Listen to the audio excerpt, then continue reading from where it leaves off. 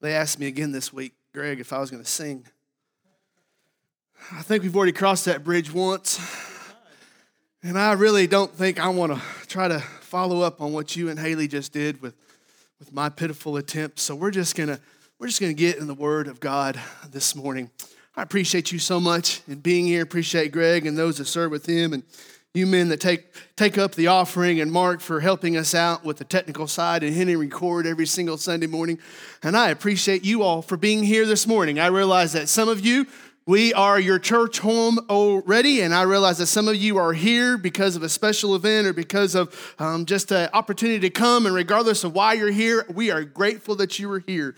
And on behalf of the First Baptist Church of Wellston, I just want to say thank you for being here this morning. And I hope that when you're here, you feel welcome, and I hope that when you're here, you feel like we're a family, and that's what we seek to be. So I am so grateful that you're here.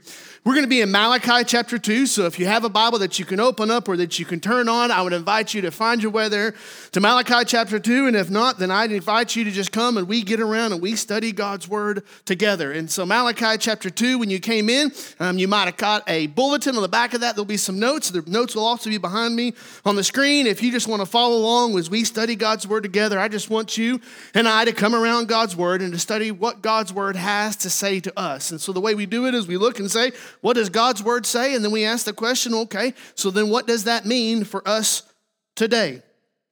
But the year, let me take you back a few days. The year was 1911. Henry was in line to register for his senior year of college. Back in those days, before the electronics and all of that things, the freshmen would line up, the sophomores would line up, the juniors would line up, the seniors would line up, and Henry was in line to register for his senior year of classes. And he could see off to his left, he could see all of the freshmen that were lined up, all of the incoming freshmen. And he saw specifically on the incoming freshman boys, he saw their clothing. Some of it was too small, some of it didn't fit just right, some of it was dirty, awkward fitting. He could see their haircuts that obviously mother did at home because they couldn't afford the barbershops and to go into town. He saw their mannerisms and the way they composed themselves, how they were shy and they were a little bit awkward and they weren't really sure how to navigate all of the newness of the college atmosphere and the big city life. And as he's watching these incoming freshmen, it makes him think back to 1909 when he also was that incoming freshman standing in the line, registering for classes at Washington and Lee University there in Lexington, Virginia. And it made him think back to how unprepared he was that freshman year for what lied ahead. You see, Henry grew up in Bland County, Virginia. It is probably the most remote, most least populated county in all of Virginia. It's one of just a few counties in the entire nation that doesn't have one single incorporated municipality. In fact, if you come from Bland County, Virginia, you don't say that I'm from X and X or X and such city or for such and such town. You say that I am from the village of. And in that community, the Appalachian Trail traversed its ridges and its valleys. Most of the people in that community were either farmers or keepers of livestock. And to say that that was a rural background and to say that Henry was coming from a rural background was indeed an understatement. So standing there in that senior line, Henry is looking at those incoming freshmen. He's remembering what it was like in 1909 when he was a freshman, learning how to do it. And especially he remembered the ridicule that those upperclassmen gave him as being some just rural hick off of the farm. And Henry had a thought. Henry said to himself, what if I could do something to help better prepare those young ladies and young women for the future that lay in store for them? And right there in that line, ready to register for his senior year of classes, he made a decision that he was going to do something with his life that would change the future of theirs. He saw their condition, and he was willing to act. Malachi chapter 2, God is looking down upon a people. He is looking upon a people that he had called to themselves the nation of Israel. And as we come into the Old Testament setting, God is speaking in an Old Testament way to an Old Testament people. So as we come in the New Testament setting, we don't come in expecting that God is saying everything to us, but we do come in and understand there is principles and precepts that we can then take and apply to our life today. So as we come into Malachi chapter 2, God is looking upon a people that had just come out of exile. He's looking at a people that are, to put it nicely, dysfunctional. They were dysfunctional in their life. They were dysfunctional in their culture. They were dysfunctional in their society. They were dysfunctional in their spiritual life. They were dysfunctional all over the place. And so God comes through the mouth and through the pen of Malachi, and he has a message to his people, and he comes in and he says, this is what I see, and this is what I see that needs to be corrected. The year was 460 BC. God then takes Malachi. He says, I have a message for you. And that is where we get the book of Malachi from. God seeing a need and wanting to address it with his people. So we have looked through in the previous Sundays, if you haven't been here, we've looked through the previous pages of Malachi and how Malachi addresses not only the way we live, but the way we talk. He addresses what we do. And this morning, in this text that we're going to look at today, we're going to be at the last end of verse 2, or chapter 2 and starting in chapter 3, but he is going to talk about how we respond. Your response matters. And our response in this society matters. So what we're going to do this morning is I just got 2 truths that I want to share with you out of the text this morning, some truths about how we view today, some truths that are about today based upon what Malachi says. So when you come to this passage, God is speaking to Malachi to speak to the people about what he sees in them and through them. So start in verse 17 of Malachi chapter 2. If you read along as I read aloud, I just want you to hear how he sets up the stage. Malachi comes to this text and he is always doing this he said, she said thing. If you're listening to a conversation, Malachi is saying, God says this, but you say this. God says this, but you say this, and this back and forth. He picks this same discourse back up in verse 17 and he says you. He's talking to the people, the Israelite people that are there. He says, you have wearied the Lord with your words. But you say, the people are responding back to God and saying, how? But you say, how have we wearied him? Answer, by saying everyone who does evil but everyone who does evil is good in the sight of the Lord, and he delights in them. Or by asking, where is the God of justice? He sets the stage right here at the very beginning by showing the problem at hand. The problem at hand was the definition of sin and justice. You think that we're living in a day and age that this is the first time that anybody has ever dealt with a definition of sin, or that anybody's ever dealt with this concept or this definition of justice. This was happening far, far before you were ever thought about. This question of how do we define sin and how do we define justice? So those are the 2 questions that are on the table. These are the 2 questions that people are wrangling with. And God comes in to say, you've got your direction all wrong. You got your perspective all wrong. You've got the questions all wrong. This isn't a question of the definition of sin and justice. This is a question of the definition of truth and light. So God comes in through the pen of Malachi and he is addressing the people and he is saying, you are wrestling with all of these questions. It makes me think back to the British thinker Theo Hobbes from several decades ago. And in writing to talk about what it takes to see a moral revolution, he said there are 3 things necessary to see a moral revolution take place in a society. The first thing is that what was once condemned is now celebrated. The second thing is that what was once celebrated is condemned. Did I say that already? There's 2 components. What was condemned is now celebrated. What was celebrated is now condemned. And the third necessary component is if you do not celebrate, you will be condemned. Regardless of your age this morning, so many of us are sitting in that scenario right now. We are facing a culture and we are facing a society and we are asking the question, what is the definition of sin and what is the definition of justice? And these 2 components will seek to draw us in and to see us get fixated and all concerned with these 2 problems at hand, and we can miss the bigger picture of what God is doing in our lives. We get so consumed with the idolatry of man that we miss the worship of God. I'm going to assume this morning that you come in and you've got your own bag of problems.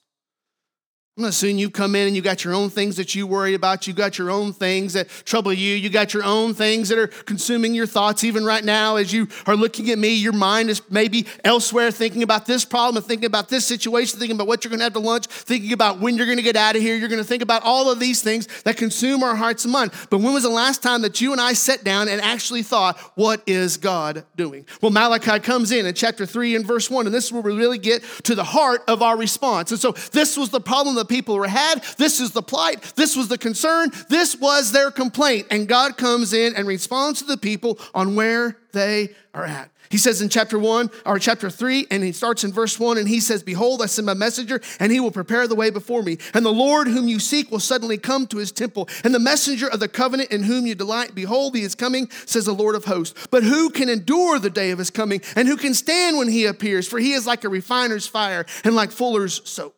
He will set as a refiner and a purifier of silver, and he will purify the sons of Levi and refine them like gold and silver, and they will bring offerings in righteousness to the Lord.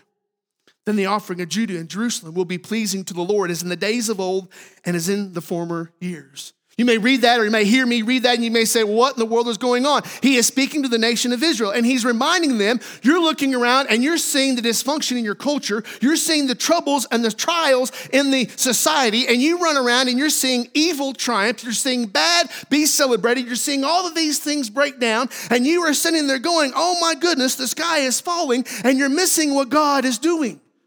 He wants to remind them that even in the day in which they're in, God is molding and making.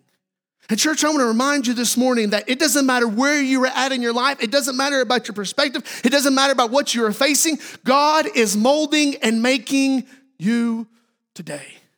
So there's a question that came up. The question was, well, what do we do about this idea of sin? What do we do about this idea of evil? What do we do about what is going on today? Have you ever wondered why it seems like the bad guy is always prospering? The bad guy is always getting ahead, and you and I may echo the sentiment of my 3-year-old son when we say, that isn't fair. You ever say that? Us adults need to be doing this. We're doing it all the time. Well, we don't like that. That's not fair. We don't agree with that. But what Malachi wants to remind us, because what God is telling him is our fairness is often limited to our experience and wisdom. What we consider to be fair is based upon everything that we know, but there's some things that God knows that we don't know. And so God comes to the pen of Malachi and he says, I am sending my messenger. You may look in that right there in verse 1 and you may say, who is the messenger? Well, if you're to translate the word messenger in the original language, it's the word Malachi. It's like God is saying, I am sending Malachi, my prophet, to be a messenger to tell you, you don't have to flip out. You don't have to lose your mind. You don't have to think that everything is out of control. You can understand that there is still a God and he is still in control. God is still in the making business. God is still in the molding business. But let's not get distracted thinking that God has lost his edge. So he says there in verse 1, I am sending my messenger. He will prepare the way before me. Then he goes on, the Lord whom you seek will suddenly come. Then he talks about another messenger there in verse 1. He's talking about these people that have come before. You think about all the way from Abraham to Moses to the promised land, all of these people that have come before to say, make ready, the Messiah is coming. So he says these things that God is doing, you may not see them. You may interpret them as a blimp. You may interpret them as, what is God doing? You may come with all kinds of questions and you may start to have doubts, but do not worry, church. God has not forgotten you. That's the essence. That's the sentiment of what he is expressing right there in verse 1 and verse 2. He says, God has not forgotten you. The Jewish nation, the Israelites, they were sitting there and they were seeing all of the dysfunction. They were seeing all of the disarray. They're seeing all the negative all around them. And they're wondering, what is going on around here? How can this take place? And God comes and speaks to Malachi and says, don't buy into the idea that God has forgotten you. The concept of deism, a philosophy, an idea that is not new to this generation. It's been around as long as religion has been around. But deism, the idea is that there is a God and he created everything that we know. And then he just walked away. He took his hands off of it. And whatever happens is what happens. Thomas Jefferson is accused of being a famous deist. But the idea that there is a God, he's just not in control and he just doesn't have any power to do anything about what is happening is a lie. Just because God doesn't operate on my terms of fairness and God just doesn't operate on your terms of fairness doesn't mean that God isn't God. I mean, I think it's quite unfair that God would make me so much better looking than Evan Green. But Evan Green seems to take it well. You know, sometimes our definition of fairness or what we think is right or wrong is not based upon our attitude and our opinions, but it's based upon what God does. So he goes on there, and I always say I got to hurry and I always take forever. But he goes on there and he talks, in verse 3 and 4, he gives us some analogy. He talks about the refiner's fire and the fuller's soap. So some of you that may not understand what he's saying, I want to give you a picture of it. The fuller's soap, a fuller was somebody that messed with clothing. It was somebody that dealt with the washing of the clothes or the making of the garments. And the soap was just like we think of today of laundry detergent. It was a heavy, high amount of lye that was in it, but that fuller would take that clothing that would have all the soils and have the dirt and would have the impurities, and he would take that soap and he would put it in that wash tub and he would mix the water and the soap and the dirty and the soil clothes together, and he would take them out and on the washboard or on the rocks, or somehow he had a way of beating those clothes and rinsing the fabric until he could get the dirt and the impurities and all the things that were contaminating the clothes clean.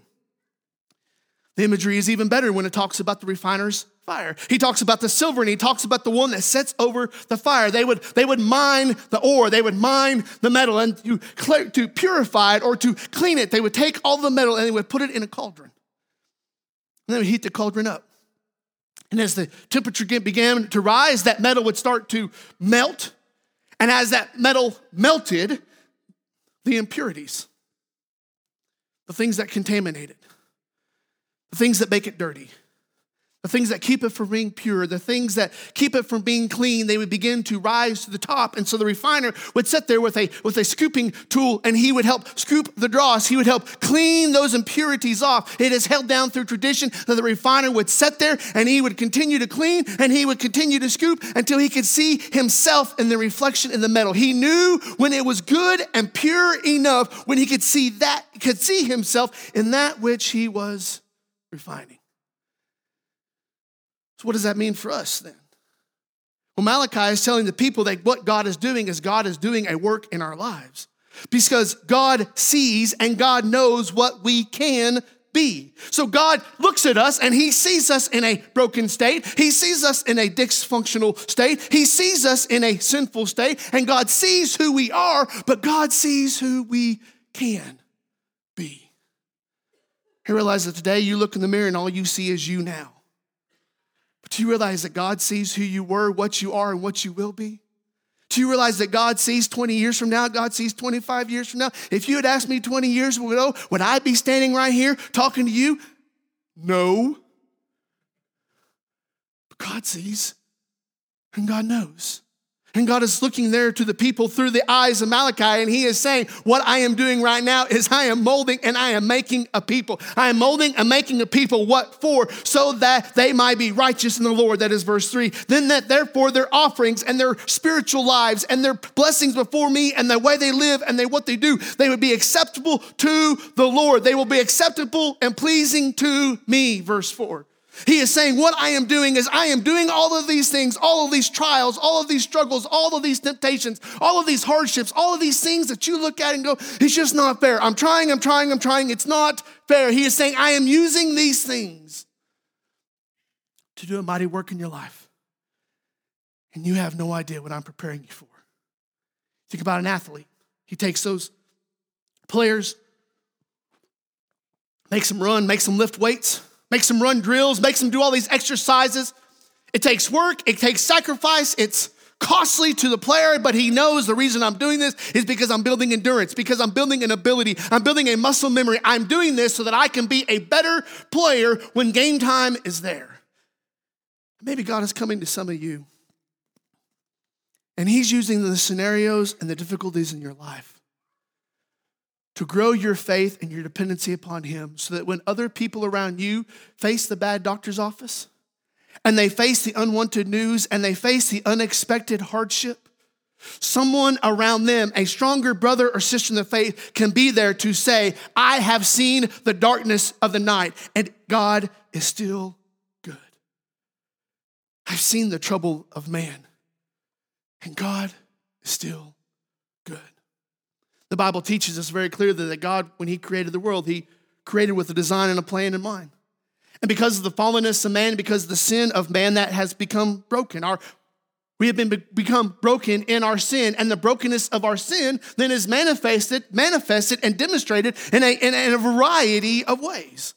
And so we have a lot of people today that are walking around and they have questions about their identity. They have questions about morality. They're having questions about behavior. They're having questions about what is right and what is wrong. They're having questions about what is true and what is not. All of these questions, and sometimes it is a manifestation or a demonstration of the brokenness and the sin in their life. And God comes in through the story of Jesus Christ and says, I have seen you where you are at, but I know where you can be.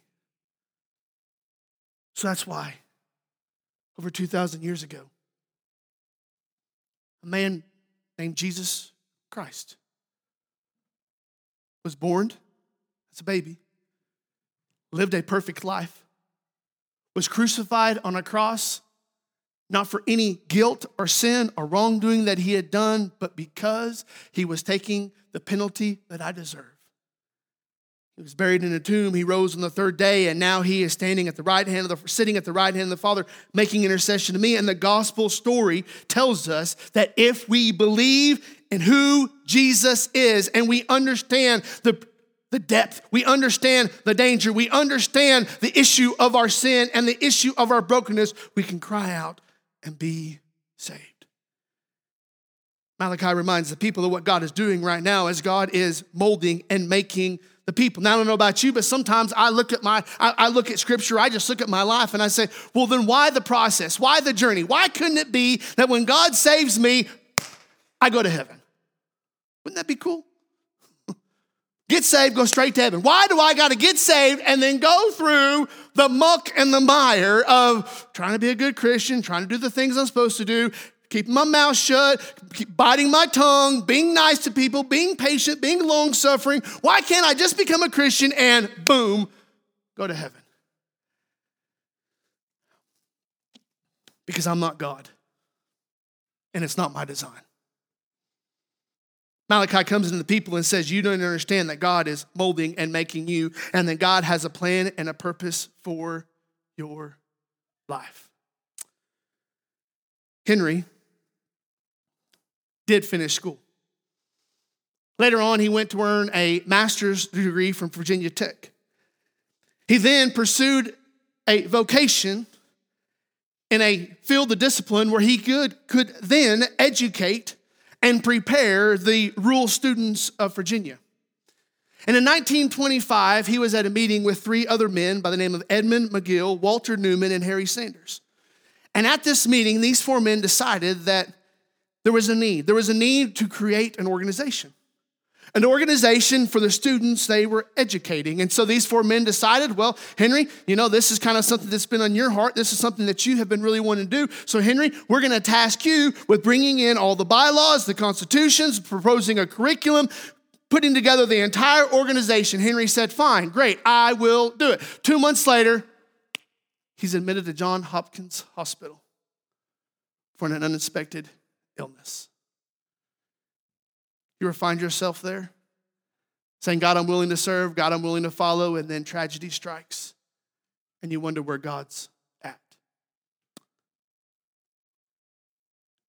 Malachi then turns in chapter 3 and verse 5, and he explains that not just that God is molding and making, but God is preparing and promising.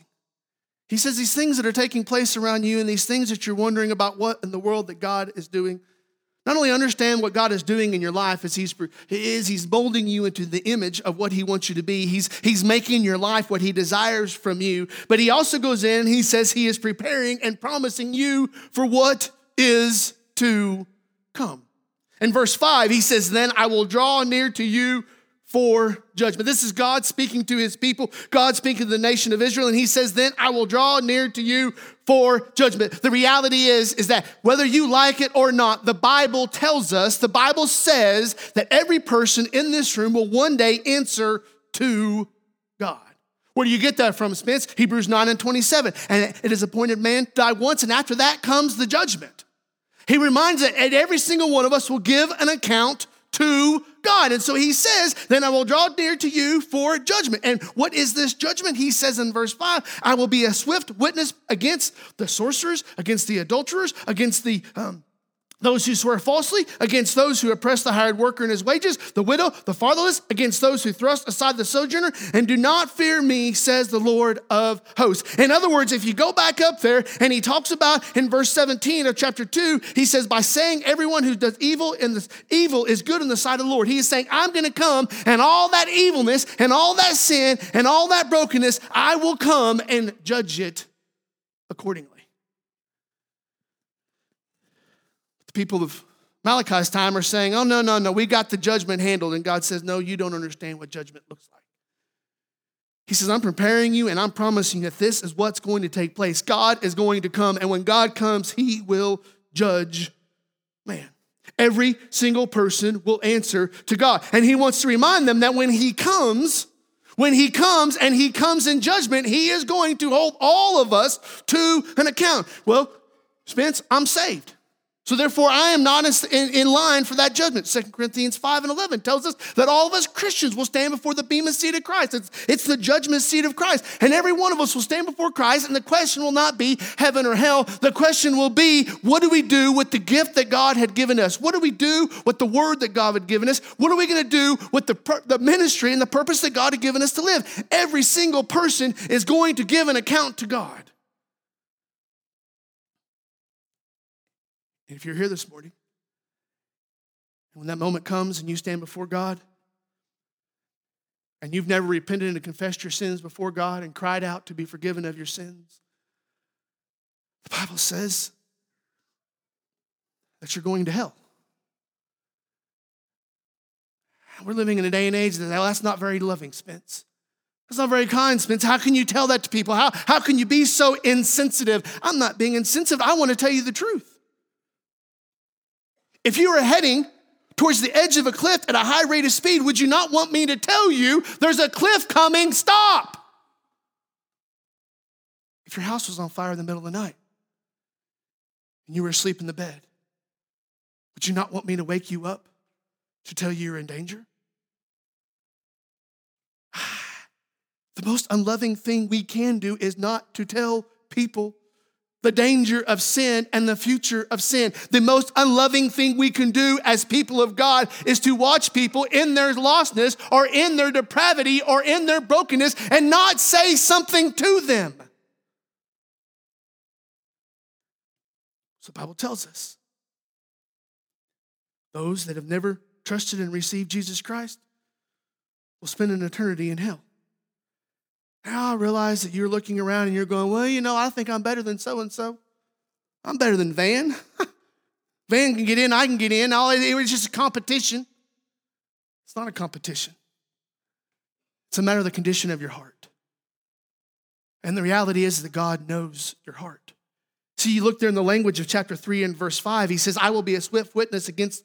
And he starts giving this list of who he's going to be a swift witness against. It's not the fact that he's going to come in and he's going to say, everybody that is an idolater, raise your hand, and those he's going to judge. It's not that he's coming in and he's going to say, everybody that has ever said a cuss word, raise your hand. Everybody that has sinned against me. No, when God comes, God knows the condition of your heart. So it's not a matter of, well, I've gone to church and I own a Bible and I'm a member of a church and I've done more good than bad and I've done all of this and I tried and I heard the right things and I've been there and I've been present. It's not a matter of all the things, the perfunctory things you've done to be seen or to be heard. It's going to be the condition of your heart.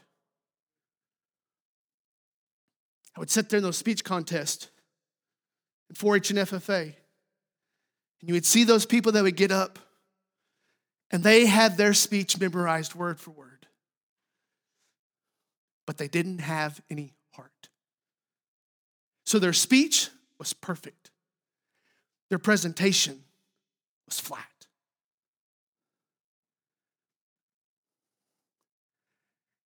And so many of us Christians are walking around. And so many of us that call ourselves Christians are running around. And we know all the right words. We know when to stand up. We know when to sit down. We know when we come in. We know the right things to say when other people are around. We know the right things to say when other people are listening. But the reality is our heart is cold because it's never been transformed by the mercy and the grace of Jesus Christ. And young people, one of the greatest dangers you have in the world that you're living in right now is the hypocrisy of those around you. And the temptation to think that as long as you look the part and talk the part and say the part, that's being the part. And God doesn't look at your outward appearance. God isn't concerned with what you are when other people are watching. God is concerned with your heart. And God tells them there in verse 5 that He is preparing them. He is preparing them for this judgment. And He is promising them, He is promising us, church, that He is going to come and He will hold us accountable because God knows our heart. And when that time comes, all sin will be held accountable. There's not a white sin or a brown sin or a blue sin or a red sin. It's all sin will be held accountable. And the question will be, who's paying for your sin? Did Jesus pay for your sin on the cross over 2,000 years ago? Or are you going to pay for your sin for an eternity in hell? He says, I want to prepare them. I want them to know that despite what obstacles they may have or what struggles they may have, I'm preparing and promising that this moment is coming. So what do we say? Let me take you finally back to Henry. Henry had this dream. He had this idea. He got with 3 other colleagues and they said, let's do it. And then he finds himself for over 6 months admitted to a hospital. And then he spent an even longer period of time that in his home on convalescent leave. But when he was able to return there to Virginia Tech and return to these other 3 men, he had used that time that other people may say, oh, poor Henry, he's stuck in the hospital. Oh, poor Henry, he's stuck in bed. Oh, poor Henry, he can't do anything productive. He used that time to do all the crafting, the writing, and the dreaming, the molding, the making, the preparing, so that when he came back to his vocation, when he came back to his education, he had a plan, he had a vision, he had a proposal, he had a curriculum, and they quickly implemented it. And in fact, they implemented it as a tool to train and equip the young men and the young women there in Virginia. And it took off. It was very effective, and it was training them on that local level. And so the national level then picked it up and said, no, we need to employ this curriculum in our classroom. And so then in 1928, the program was taken nationwide. And what began as the Future Farmers of Virginia, when it went nationally, became the Future Farmers of America. And what started as one man looking at another man in the line at a class registration has ended with hundreds and thousands or even more of young men and women being prepared and educated and trained to live the life that God has in front of them. And my question is,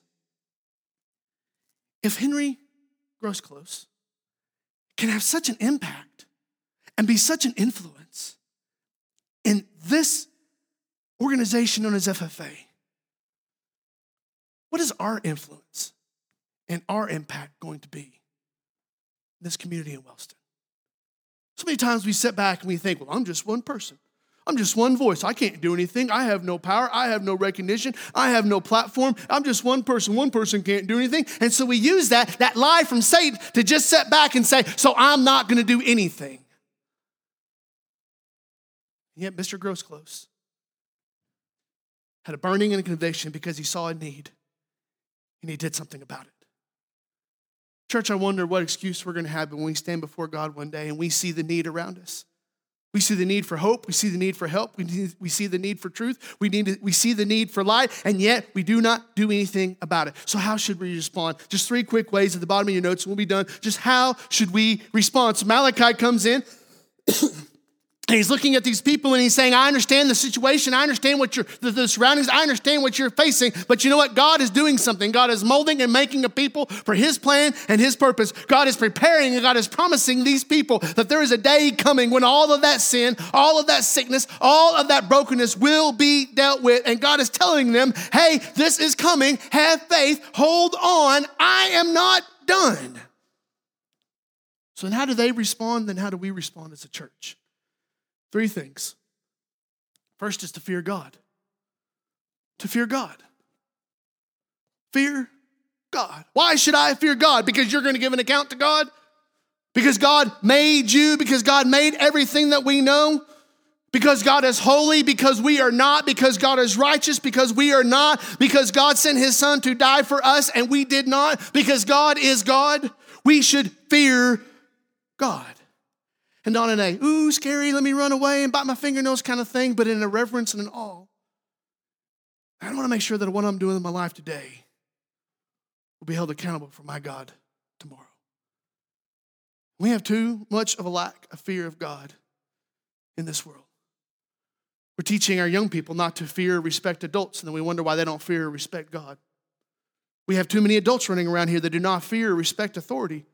And they're teaching their children not to have fear and respect for other authorities. And we wonder why we have such a problem with criminal activities and such a problem when it comes to our schools and our societies, because we have adults that are teaching children and modeling for children a lack of fear and a reverence and an awe for the authorities that God has put in their life. And we wonder where this is headed. I'm going to tell you, not anywhere good.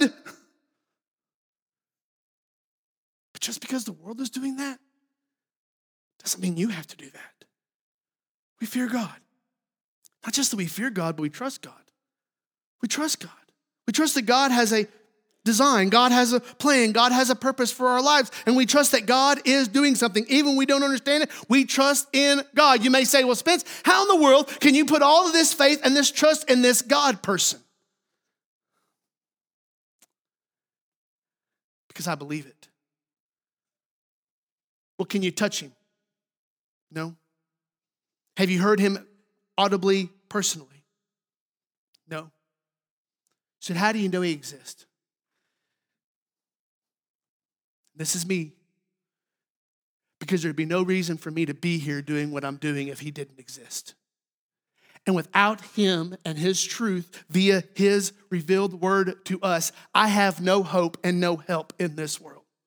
So you're telling me I'm going to live to an average span these days of 76? It's between 75 and 80 is the average lifespan for men and women today. Men are right around the 76 range. You're meaning that I'm going to come on this earth and I'm going to live for 76 years, and after that I've got nothing to hope for. I've got no help. I've got nothing. So why do anything? It is all hopeless, helpless, in vanity, and pointless without God. And let's say you say, you have your belief, I'll have mine. What's the worst that can happen?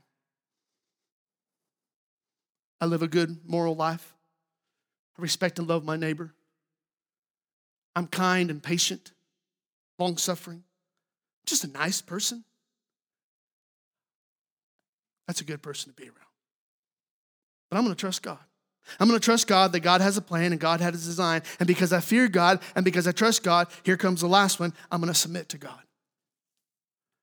I'm going to submit to God. Because I fear God and I trust God, I will submit to God. It is a walking contradiction when you have a person that says, I fear God and I trust God, I'm just not willing to submit to God.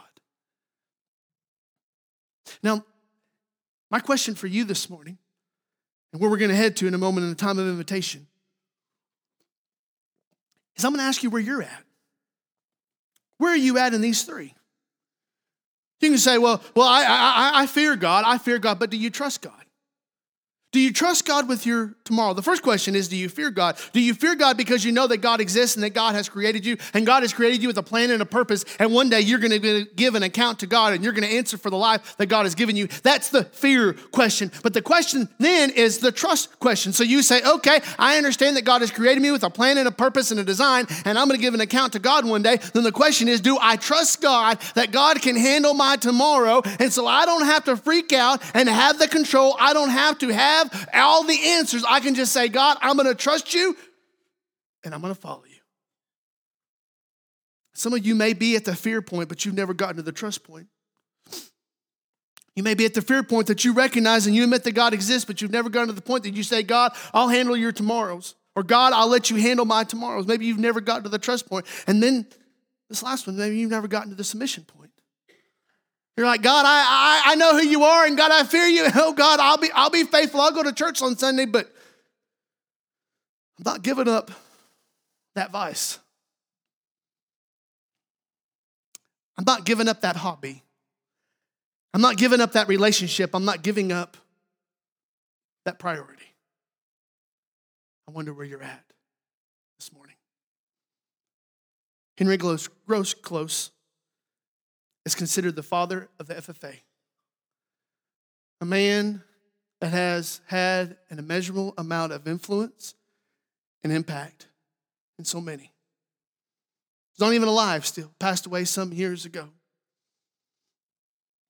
But when someone tells your story in the days to come, what kind of impact and influence will you leave behind? Bow your heads with me.